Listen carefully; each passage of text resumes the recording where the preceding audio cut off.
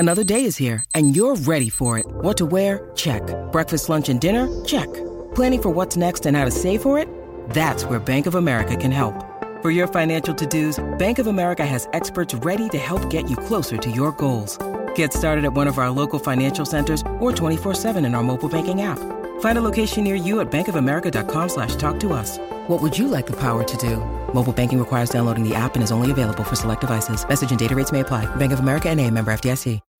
When you need mealtime inspiration, it's worth shopping Kroger, where you'll find over 30,000 mouth-watering choices that excite your inner foodie. And no matter what tasty choice you make, you'll enjoy our everyday low prices, plus extra ways to save, like digital coupons worth over $600 each week. You can also save up to $1 off per gallon at the pump with fuel points. More savings and more inspiring flavors make shopping Kroger worth it every time. Kroger, fresh for everyone. Fuel restrictions apply.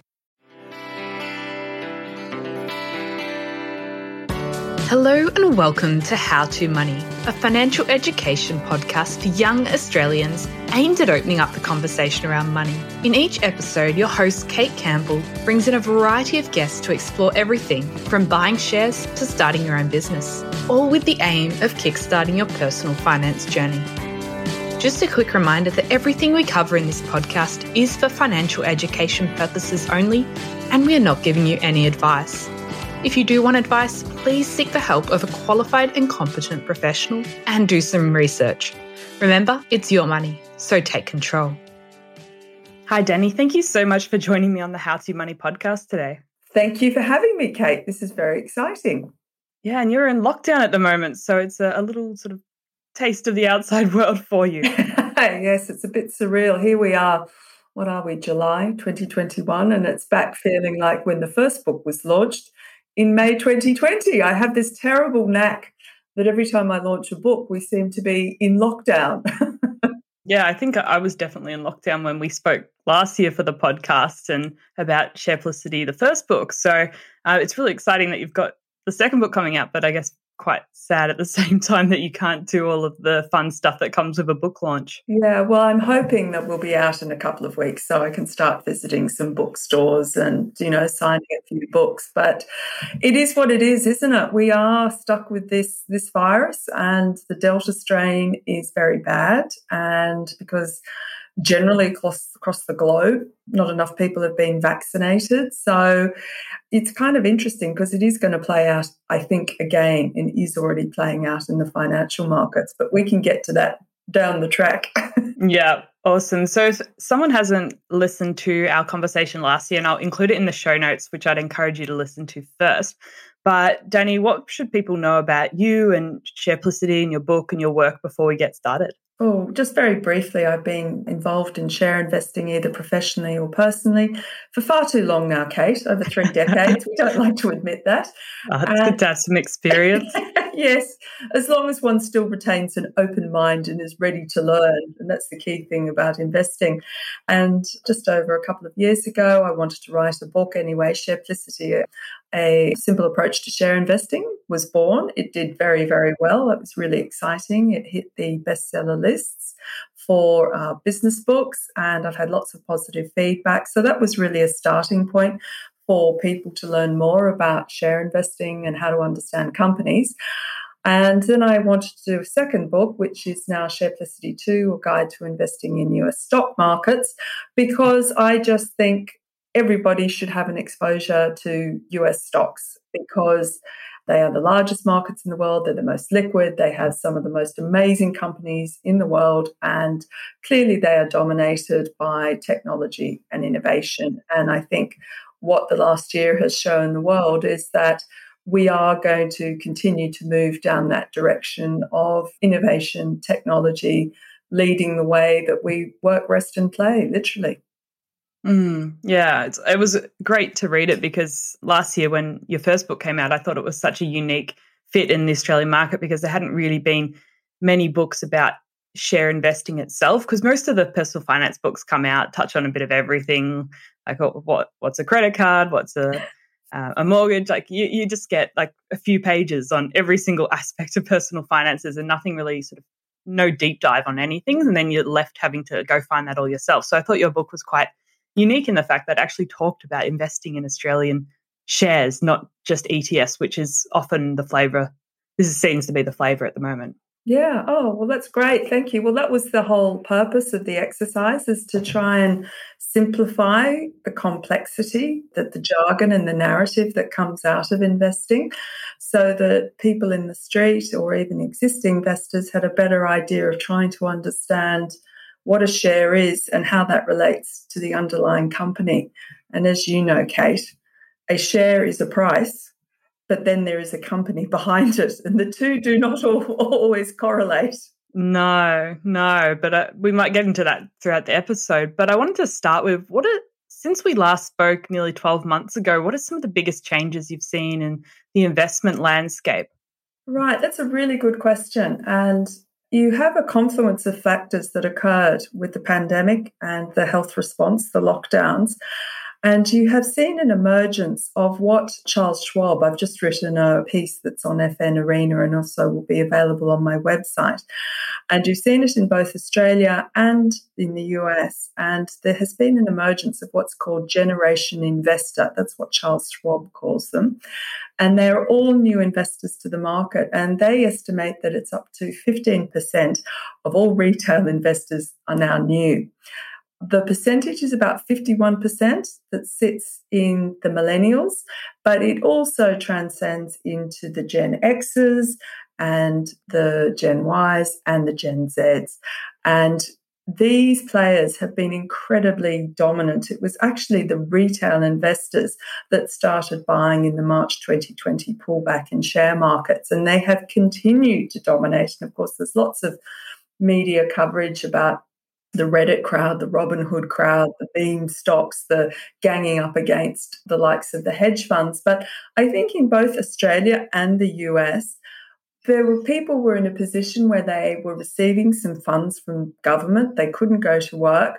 They wanted to make money, and they saw opportunities in the share market. And I think that trend has actually continued in the last 12 months. And it'll be interesting to see, because with a whole new generation of investors, they really haven't seen a bad bear market yet. So that, of course, will test the resolve of some of them. But I think it's very exciting, because coinciding with that, you've seen the democratization of investing through technology. And this is really, really important, that everybody now can be a part of this, because you have investing apps that make it much easier. You have lower costs. You have lower savings amounts that you can put into shares. You can now buy a variety of different ETFs or fractions of shares. So it's not the case that everybody has to be really rich and have a private stockbroker to invest in shares. It literally is anybody that has some money that wants to make a little bit more money, because you're getting nothing in your bank deposit, is now in a position where they can look to invest in the share market. So the byproduct of technological innovation and this crazy, crazy pandemic has actually been a boon for investors and also for the stock market, as well as the fact that central banks have provided historically high levels of liquidity into the financial systems. It's certainly not your grandparents' market anymore, is it? Oh, I don't know. I spoke to a lovely chap last year who said he was in WA, and for the Australian Investors Association, which typically has an older demographic. And he said, I was buying there in March. And I said, oh, good on you. But they were probably buying the traditional cyclical stocks, so the blue chips in Australia. And of course, people have done very well. I mean, I think Westpac got down to $14, and I'm thinking, I don't really want to own the banks, but I really should buy that. That's just so cheap. Yeah, it's been a bit of a wild ride. And I think it's great that young people have had the time and opportunity to have a go and have a play while there's been a bit of spare time, maybe a bit of spare cash, because I think so often young people don't think about investing maybe until they get to their 30s and major life events start happening. So I mean, I can only see it as a good thing that people getting exposure, making mistakes with smaller amount of money earlier on in their career. Oh, absolutely. I mean, I think I bought my first share Sarich, which we discussed, I think, in the last podcast. And I was so excited. I made 25% on my little amount that I'd put in there, and I sold it. And at that time, 25% was quite a lot. Clearly, the returns have changed since then due to these ultra low interest rates. But I'm very much a believer that it is important that the next generation is able to have a go. My generation, I'm the back end of the baby boomers, literally the last year, which really disappoints me because I do not consider myself a boomer at all. But they've had an amazing run in terms of asset prices, be it in the stock markets, be it in property. And it's time now for a next generation and the other generations to have a slice of the pie. And I think this has been afforded to them in the last 12 months. And because it is now a younger generation's world, that generation has a much better understanding of the technology and innovation that is being offered in the stock markets. And if we wanted to talk a little bit more about US stocks, which is kind of the point of today's episode, I know so many investors, we just focus a lot on the Australian market and we're reading Australian news and we're reading about all these companies that maybe we can see or our friends and family work at. And we often forget that there's a huge market out there, which is not the Australian market. And like people in the US don't really care one bit about what's happening to Australian companies. Why do you think we get so just like focused on our own home market and we forget about the US market? Yeah, there's a very, just on that point that the US doesn't look at us, there's a very funny interview that I did with Ross Gerber from Gerber Kawasaki, because he is a wealth manager in the US and runs about $2 billion out of Los Angeles. And he very kindly reviewed the book. And I interviewed him as part of this really small book launch that we had. And he's such a nice guy. He's a real dude. Check out the video because I now have Shareplicity Talks on YouTube. Great, I'll put that in the show notes. And he's an absolute hoot. He's been investing for years. He basically said he loves Australia. He came out to Australia when he was younger, fell in love with an Australian girl. He was going to settle here, and then he discovered that there were 5 stocks on the Australian share market. And he said, I can't do this. And he said, there's still the same 5 stocks. Of course, he's being a bit facetious. There's more than 5. But the point of the exercise is that with the US, there is the enormity of the NASDAQ and the S&P, the 2 stock markets. I mean, they are just so huge and there is so much choice. And it's wonderful, but it's almost like, as I say to my son all the time, he goes, have you heard about this stock, Mum? And I go, yes. And we're like kids in a candy shop saying, how are we going to fit another one in the portfolio? Oh, that's right, we can't. But I think Australians historically have invested at home, A, because you did not have the opportunity to invest overseas. It was incredibly expensive. It was very hard. We didn't have the online trading platforms that allowed for that to happen. And also because the Australian market typically, through all the resource booms and the property booms, did incredibly well. So why did Australians thought, why would I bother to invest overseas? And probably one of the most important factors is the distortion that's created through franking credits and the dividend payouts. And Australian companies have a very high global payout ratio. And this is one of the things that I think is not good for Australian companies, generally speaking, because they should be investing for the future, not always paying out these very high dividends, which obviously have the tax credit. And unfortunately, it is what it is, the system, but people have now structured all their savings around these franking credits, and it's unfair. You can't say you take them away from them, but equally so, it's not necessarily, I think, a healthy situation. In the US, they have lower payout ratios. There's been a lot of criticism around the share buybacks there, but these big companies in the US, they love investing in technology, innovation. I suppose it's a culture that has developed over there where people are encouraged to try and fail and try and fail, and eventually you will not fail and you will succeed. And it's a very different social culture that they have there compared to Australia, whereas we fail once and sort of want to crawl up into a hole and disappear. Yeah, it's definitely a different market. Some of those huge, like Netflix over there, they can just keep putting more and more money into production and development, and they don't really have to focus too much on whether it's profitable at the end of the day. Yeah, well, that's an interesting case in point, Kate, and it's good that you mentioned it because Netflix has moved to profitability now, and it's really important that they start to. I discuss quite a lot in the books how, particularly in the software as a service market, it's very easy to set up now your own software business, and you expand by hiring more people, more coders, and you pile a lot of money in the investment, but you're not making any money out of it. And companies cannot go on like that indefinitely. All of these companies have to move from loss making to making cash flow positive earnings generation. It's just not viable. And that's kind of what you've seen the bubble-like features in some companies over in the US, is that they're a hot stock on a hot theme and a hot narrative, and they run really hard, and then everybody goes, oh, but if interest rates go up, they don't make any money. They're going to be absolutely crushed. But anyway, we'll get to more of those things. Yeah, awesome. So if I'm imagining many of my listeners have invested in some way in the Australian market, or they've got some exposure for their super fund. But if you haven't thought about investing in the US market before, what are some of the key differences that you should know about in terms of just how to do it and the companies and what to think about? Okay, so the first thing to recognise is that to invest in the US stock markets, you can do it from Australia. You can buy the S&P 500. They have an iShares IBV here, which you can actually buy that ETF and it'll give you exposure to that. That's the first thing. You don't actually have to set up an account that allows you to trade in the US. But as you know, we now have Stake and Superhero. I got the name wrong the other day. There are so many of these new platforms, it's hard to keep up. But they will allow you to buy shares in the US market and fractions of shares, because obviously with Amazon at I think we're up to $3,700, US dollars.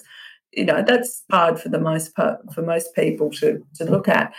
I think when you buy the US, you have two ways to look at it. You're either buying it for why Warren Buffett has bought it over the years, which is the growth in the GDP in the country. So Warren Buffett and Berkshire are very much like the economy has consistently grown at 2 to 4%, since the 1950s. I'm slightly picking those numbers out of the air. But the point is that you are buying GDP growth, okay? That's what he does. He likes to buy good quality but great value stocks that give you exposure to GDP growth. That's one side of the American equation. You're buying the big country. The second side of the equation is you say, I want to go the other direction. I want to buy the largest tech giants in the world, give me global exposure, think FANG, or I want to buy some of the leading technology companies that are changing the world. And I think the market can be kind of split, like there's quality stocks that span across from technology into the cyclicals, into the finance sector. But you need to understand, are you buying it because you want to buy GDP growth in America versus Australia? Or are you saying, hey, I would like to invest in those companies that are going to change my future? Yeah, and there's so many companies when you start looking at the US market that are actually changing the world, and even the products that you're using yourself. Like so many of the products, mostly the digital products that I'm using on my phone, they're not companies in Australia, they're companies in the US and all of those streaming services. And I think sometimes we forget that they're actually companies that we can invest in. And if we're willing to pay for them anyway, should we be considering at least investing in them? Well, that's what I was just writing some notes down when you said, how do you pick? Well, it's pretty simple. It's like, there was an old expression, the guy that said, I like the company so much I bought it when he bought Gillette. Well, it's a little bit the same. It's like for the younger generation, I said, I haven't bought Snap and I haven't bought Twitter, but I use Twitter constantly. It's one of the main platforms for finance. And the people to understand, if you understand the service that is being provided by one of these companies and you really like it, well, there's nothing wrong than taking the next extension to doing a bit of research on them and saying, hey, I really like that. Like, I love Teslas. I can't afford to buy a Tesla at the moment because I don't have a garage with a charger, and there's no charging stations around Sydney because, anyway, we won't go there. But for me, it's much easier to say I can buy the stock. But equally, I bought Amazon back in 2016, and I, have held Apple for a long time, and it took me a while to be an Apple convertee or devotee. But now I think more and more of us have gone into that ecosystem. And I was speaking to a very intelligent, successful younger fund manager in his 30s, and he said everybody should just own the big FANG stocks. And, there's a ticker code for Invesco, the NASDAQ 100, which is QQQ. I'm not sure what it is in Australia, but I'm sure you can get exposure through another ETF, and I probably listed it in my book. I just can't recall it at the moment. But arguably, these big tech stocks, I think, still are going to have excellent growth pathways into the future. But as you say, there's a whole lot underneath, whether it's the Zooms, whether it's the Snap, whether it's the Twitter, whether it's the Square. Square's a great company. If anyone's used, the Square pads that you pay with, and now they're just getting into lending, and, they're at the front end of fintech innovation. So, I mean, there's so many names. Yeah, once I start looking at US companies, I just find more and more that really fascinate me and ones that I'm interested in investing in. So it's actually hard to draw the line because you only have so much to invest on a monthly basis. So you have to stop somewhere. You have to pick your best ideas. But I find it really difficult to narrow that down, where I think in Australia it's much easier to pick a few, whereas in the US there's just so many you want to pick. Yeah, well, I guess that's when you can probably use an ETF if you understand the stocks that are in the ETF, whether it's a thematic like clean energy or lithium or electric vehicles, or, I mean, there's so many. That's often let's say you like the whole cannabis sector. I mean, I would never try and pick a cannabis stock per se, but if you wanted to buy there, I'd say, buy an ETF. Or alternatively, you can look at some of the active ETFs in the US, and obviously Cathie Wood is the queen of innovation and change, and the ARK ETFs. And I have a lot of time for Cathie. I think she's incredibly experienced and she does a lot of research. And particularly when you're younger, you have, I suppose, you're still saving, you've still got money coming in, and you can afford to move into stocks that have much greater growth potential, but also have a slightly higher risk profile. I really like reading some of Cathie's team's research because they have so many different diverse analysts from different backgrounds, which sometimes I look at fund managers and their teams here and they're all just commerce from a similar university and a very similar career path. And I kind of want, what different diverse viewpoints can they bring to the table?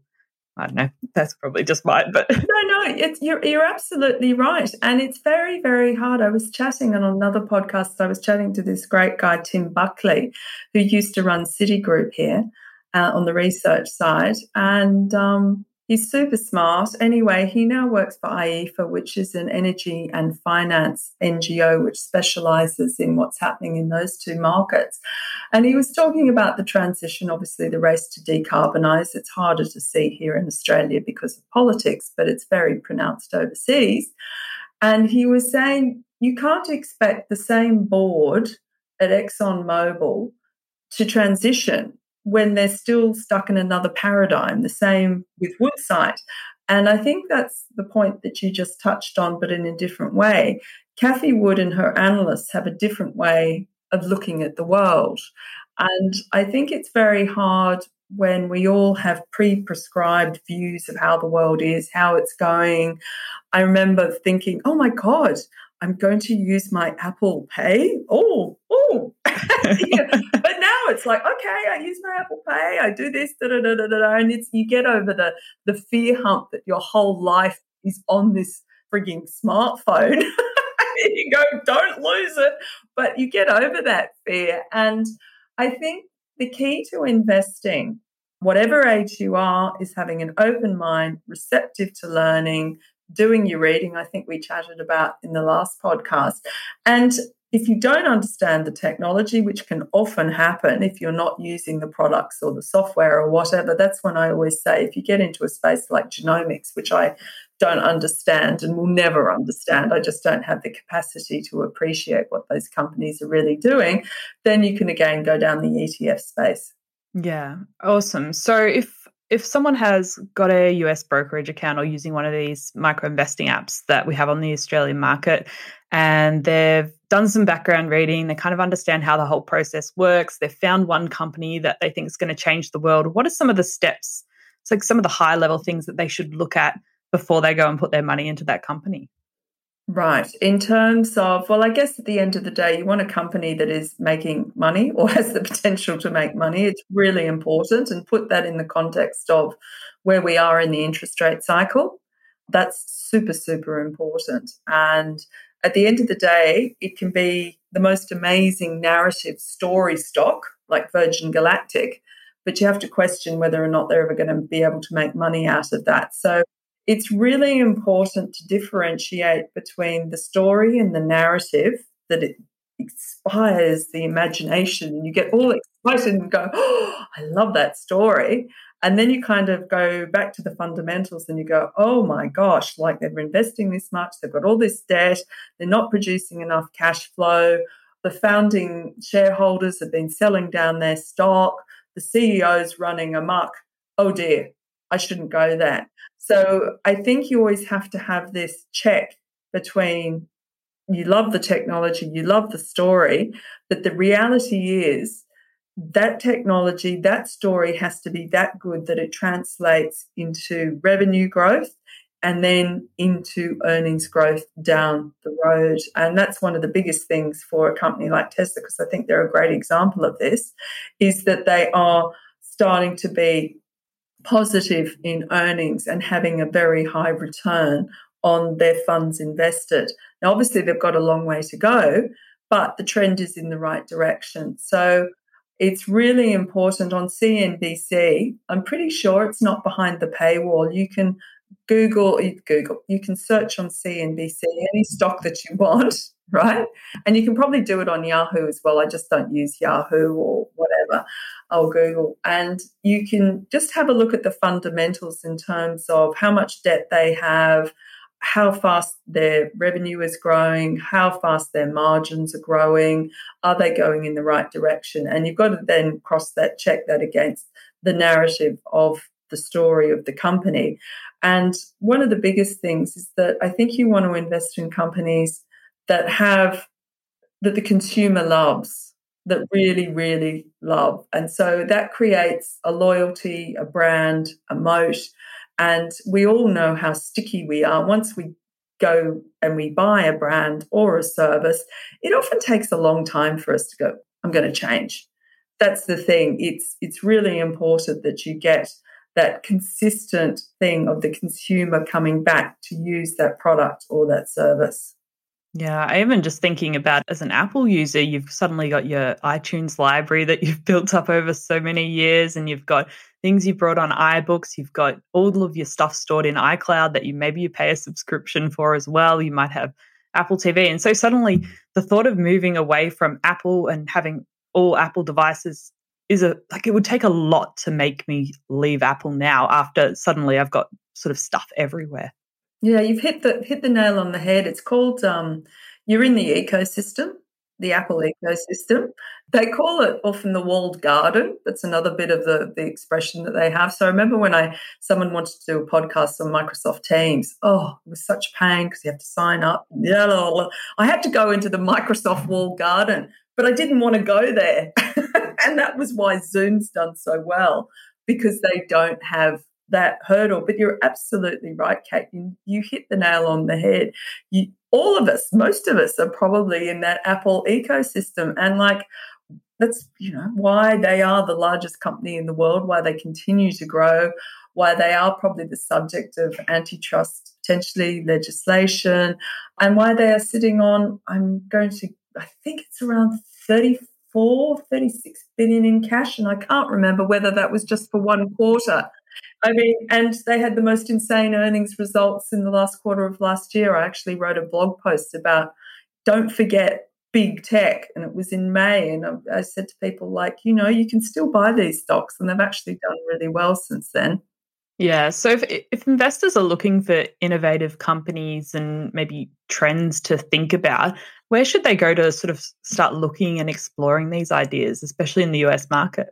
Apart from reading in my book where I explain all the mega secular I know trends. You have a lot of different ideas in your book.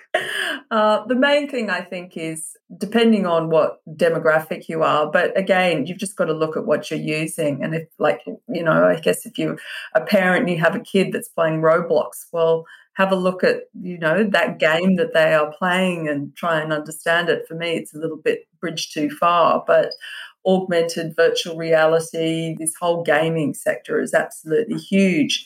The best way is probably, if you're comfortable going onto Twitter, you can pick up a lot of information on Twitter, but I always say to people, tread carefully in the beginning.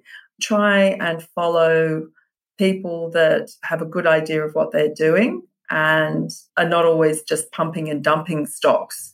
But there are lots of expert investors out of the US that are constantly giving ideas. If you see those ideas, then you cross-check and go and do some reading and some research. But I guess with the internet, it really is all at the tip of one's fingers at the moment. As I say, you could sit in your living room with the cat at your, the dog at your feet or the cat on your lap, and you can discover all these companies purely by even going onto a website like CNBC, which doesn't have a paywall. If you do choose the paywall, which I do, just gives you a bit more information. But there is a lot out there once you start looking.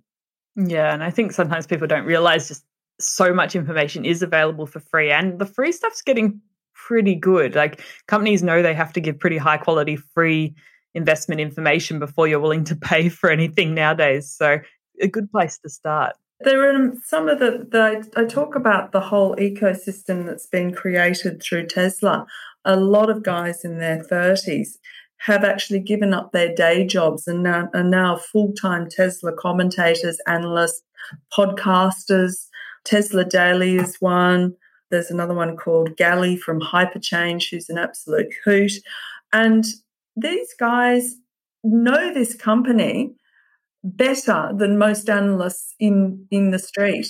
And I think that you can find not only from the companies which record all their quarterly earnings announcements and information where you have a Q&A session, so you can actually go onto their websites into the investor section and listen to all of those. But then you've got all these other amazing personalities that are actually covering these companies. And it is a case of following a few people on Twitter. So I have found these people myself, and you can often get an idea of, some of them are retired Wall Street bankers, some of them are retired analysts, and the quality of the work is absolutely exceptional. And this is what I call, again, the democratization of information that has come about through the social media platforms and the internet. Yeah, and it's not all locked behind a very expensive Bloomberg terminal anymore. Anyone can access this. Absolutely. And that's what's so important. And these people are very passionate. And of course, you have to be careful that, they're all pushing their own stocks, and you have to understand if they're growth investors, if they're momentum investors, and how much they look at charts. But at the end of the day, it does give you ideas, and then you can go away and say, oh, I'm going to have a look at this one. But when we talk about the so much choice, I guess it does force one to really make the effort to get to know the company that you're investing in, so that you don't just literally gorge out on too many stocks, which is very easy to do. And that's one of the key principles of investing. You have to know yourself and your own risk tolerance, but you also have to know the company that you're investing in, because if there is a sell-off in the stock, you have to understand that you might know the reasons why the share price is being sold down, but you will understand that you have faith in the company that they're going to be able to grow their earnings, and that's why you hold it. Absolutely. And you touched on before, sometimes, especially in this market with so much money running around, there can be a bit of a disconnect between the narrative that the company's spinning and in the media and what's actually happening at the fundamental level with the company actually making a great product and having profits. What are some of those signs that the company that you're buying might have a great story on the outside, but underneath it might just be a really poor quality company? It might be there might be a scam going on. It might be fraudulent. Like what are some of those red flags? I guess the red flags are, you saw it last year with a lot of the SPACs, with people piling into those. I own 2 SPACs or ex-SPACs. They're now companies. So I actually went online and researched them. One is STEM, which is creating a smart software for smart energy systems in the renewable energy sector. And the other one is SoFi, which is a fintech that is being run by a guy who used to be at PayPal. So again, when you get this wall of money, this wall of liquidity coming into the stock market, I was the beneficiary last year of, unknowingly at the beginning, a lot of Cathie Wood stocks that she was buying. So, for example, people were buying into ARC Innovation, and I held stocks like CrowdStrike and Tesla and Zoom and all these companies that Cathie was then buying because she had money coming into her ETFs. So you have to sometimes stack back and say, yeah, the company's growing at 40% revenue growth, but the share price has just doubled. So that would suggest that you've had a massive expansion in the valuation of the company. Should I continue to hold on to it?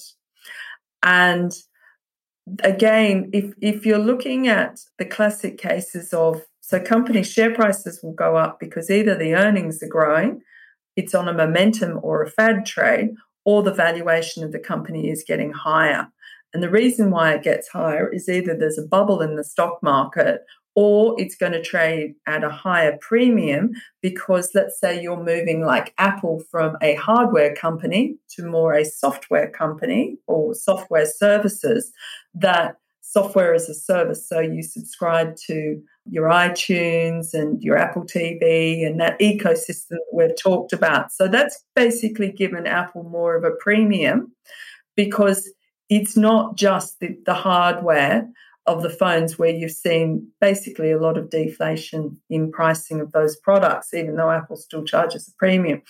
But when you're looking at companies, as I said before, the classic case is you can always look where the CEO was beforehand, whether or not you're seeing a lot of selling from the directors, whether it's recently come to the market as an IPO. Be very careful with new public offerings, because companies like in Australia, we had Nuix, which has been an unmitigated disaster, the most hype, new, incredible software company, well, last seen down 80%, being investigated by ASIC, okay? So a lot of people lost a lot of money there.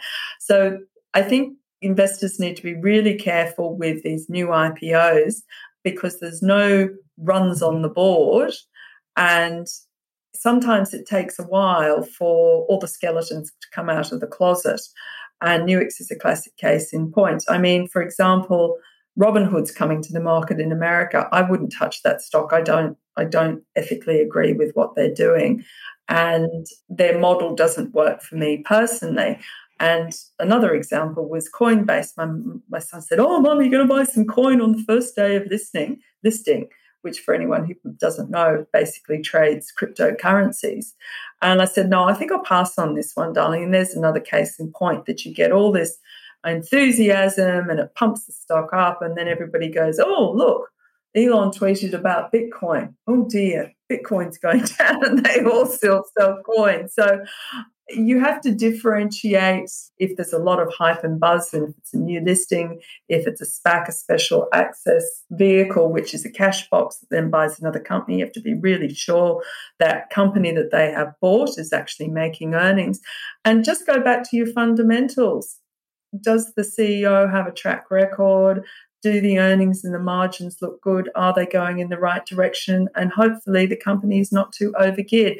But if you're going into the software spaces and things like that, I think you really need to understand what the software does before you kind of just dive in there. And that's where I think some of the younger generation that are using all these new softwares have a much better idea.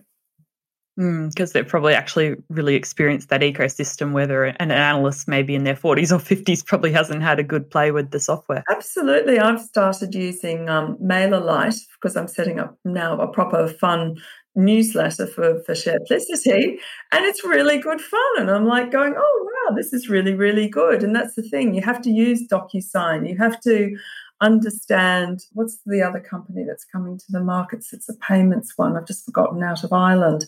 It's like a PayPal, but it's better if you have experienced the product or the service before you dive in. If not, there is a great lady called Beth Kindig, who I write about in the book. She came out of the private equity markets, venture capital markets, and she's a tech specialist. And she has a newsletter and her website, and she does podcasts with the Motley Fool over in the States. And Beth is fantastic. So you can actually glean a lot about her analysis of companies, and she does deep dives into a lot of them that then are published on Barron, which is at the moment, I don't think that's behind a paywall. So if people do want to learn more about tech, I highly recommend looking up Beth Kindig. Yeah, I've listened to it, and on that Motley Fool, the US podcast is really good. Their tech focus one, I think it is. Or yeah, they've got really deep dives, and it's free. So you can listen to lots of different sources and kind of take bits and pieces from all of them. And one of the last things I wanted to talk about is one of the big trends in the last 12 months has been that rise in ESG factors, environmental, social, and governance, when investors are looking at companies, and there's more and more investors wanting to sort of look through that lens or look for ethical ETFs and things. How are you seeing this having an impact on maybe investors in the US market? And do you think this is moving things in a positive direction? Do you think it's changing anything? Absolutely. I think ESG is well and truly here to stay. I quoted Larry Fink from BlackRock, who obviously is one of the largest ETF companies in the world. And as Tim Buckley, when I interviewed him, he said Larry Fink has drunk the Kool-Aid. So he said there is no company whose business model won't be profoundly affected by the transition to a net zero economy. So although BlackRock they're the second largest ETF provider after Vanguard. They are now putting in place this massive screening process called Aladdin to screen every company they invest in to see whether it fits the parameters of a company that is going to be able to survive in a net zero world and do the right thing. So do I think ESG is happening? Absolutely. Is it happening everywhere? Definitely not. There's an article that your listeners can Google about Vanguard, because Vanguard have not drunk the Kool-Aid. Their CEO is actually called Tim Buckley as well. And this is something that I have spoke about on many podcasts at length with people that buy ETFs. Just remember, when you buy an ETF, you're buying a whole group of companies within an index. You are scooping up. It's like those big fishing nets that go into the ocean. You are picking up everything, and you're not necessarily going to want to pick up the dolphins and the turtles, right? When you're getting your fish, but it's usually in reverse. So let's say you want to invest more with an ESG, then you should do the MSCI X Carbon ETF, or have a look to screen out those companies that you do not want as part of your savings to go into. But I think ESG investing is increasingly going to be applied, and companies have to be part of it, because fund managers, long-dated superannuation funds, pension funds that have to provide the funds to retirees in the future cannot afford to be left with stranded assets or companies that are doing the wrong thing. And I think you will increasingly see, particularly in the decarbonisation net zero space, in the environmental space, a much, much larger push.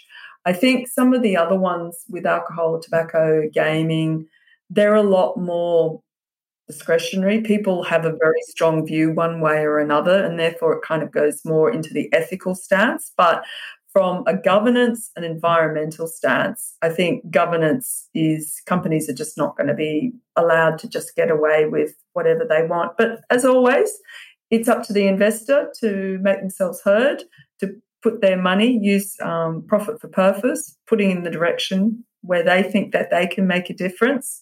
And I quoted Gally from Hyperchange when he talked about how upset he was that his hero, Warren Buffett, had bought a huge stake in Chevron. That really, really upset him because he said, you should not be doing that. That's not to my benefit. Why aren't you buying something like Tesla?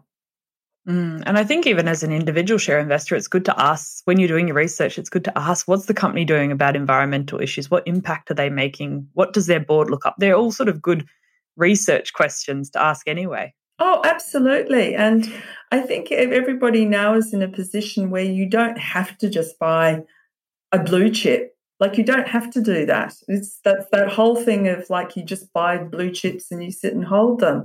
Well, no, that's like the world has changed. It's moved on from that. And a lot of the blue chips that used to exist do not exist anymore. So this is not a static binary situation. Awesome. Well, to finish up today's podcast, I was wondering if you can leave my listeners with maybe a few upcoming trends you see sort of becoming really big over the next 12 months that they might like to look into, or any last tips you want to share. I am a huge proponent of the decarbonisation play. It had a huge push when Biden won the election and then a big blow off in share prices. But I continue to think that anything that is involved in the transition to zero emissions, the clean energy space, electric vehicles, I'm not a confirmed believer that the existing ICE manufacturers, as they're called, the existing car manufacturers, are going to transition as quickly as they're trying to. But I think anybody that wants to make money in the next 10 years, you have to have exposure in that sector. I think you can also play it through the likes of some of the semiconductor plays, the big companies like NVIDIA is another one. AMD, sorry. I'm just trying to think in some of my big sectors at the moment. I've got so many. Cybersecurity. To me, cybersecurity is an absolute no-brainer. You don't have to necessarily go and own specific stocks. I've owned CrowdStrike for absolutely ages, pretty much since the IPO. But you can buy ETFs in that space. And I think as we continue to move increasingly online, that is a growth area. The large tech giants capture a huge lot of the major secular trends, such as digitalization, e-commerce, the cloud, edge computing, which is coming for the Internet of Things. So all of those are really, really big sectors that I think, people underestimate how few businesses are still on the cloud and how much more is transitioning there. Ditto, e-commerce, it is still growing. Fintech, I think you're going to see a lot in that space as well. So really, all of those I would be very bullish on. Some of the ones that are probably more of a personal flavour is like if you like the cannabis space or you like the gaming space or those type of sectors which are more specific. But there's a lot to choose from. Yeah, it's exciting. It's really fun, I think, looking at different companies, especially US companies, and just learning about different businesses and where the world's going. So even if you don't invest in individual companies, it's still a fun process to work through. Absolutely. But at the bottom line is, at the end of the day, the US markets have outperformed Australia for the last 20 years and continue to do so. So there is the compounding effect. As I say, you don't have to put all your money in the US, but I think everybody should have exposure there because the largest, the most liquid, there is a big tech race on with China, and America wants to win it. And more millionaires are going to be minted as a result of picking up the right shares. Well, I think that's a fantastic place to leave today's episode, Danny. And if people want to learn more about you, investing in the US market and Shareplicity too, where should they go? Well, the website, www.shareplicity.com.au. There's a lot there. You can download the first chapter of the second book for free. You can also, I have blog posts. I'm developing Shareplicity talks, some YouTubes discussing not so much with the fund managers and all of that. It's more a case of trying to talk to people that have extensive knowledge about certain sectors, about how to invest, to give people a better idea of these big secular themes and what's going on. So the website is a great place to start. Otherwise, I'm across social media on Twitter, LinkedIn, Facebook, and Instagram. A modern woman. You're everywhere. Trying to be. Wonderful. Well, I'll include links to all of those places in the show notes. And thank you so much for coming on again, Dani, and sharing your knowledge with us. Thank you so much, Kate, for having me. It's been lovely to chat. Thank you for listening to this episode of the How To Money podcast. If you enjoyed this, please leave us a review on Apple Podcasts and send any questions our way via www.howtomoney.online. You can also catch us on Twitter and Instagram at HowToMoneyAUS, and we'd love to hear from you. You've been listening to the How To Money podcast.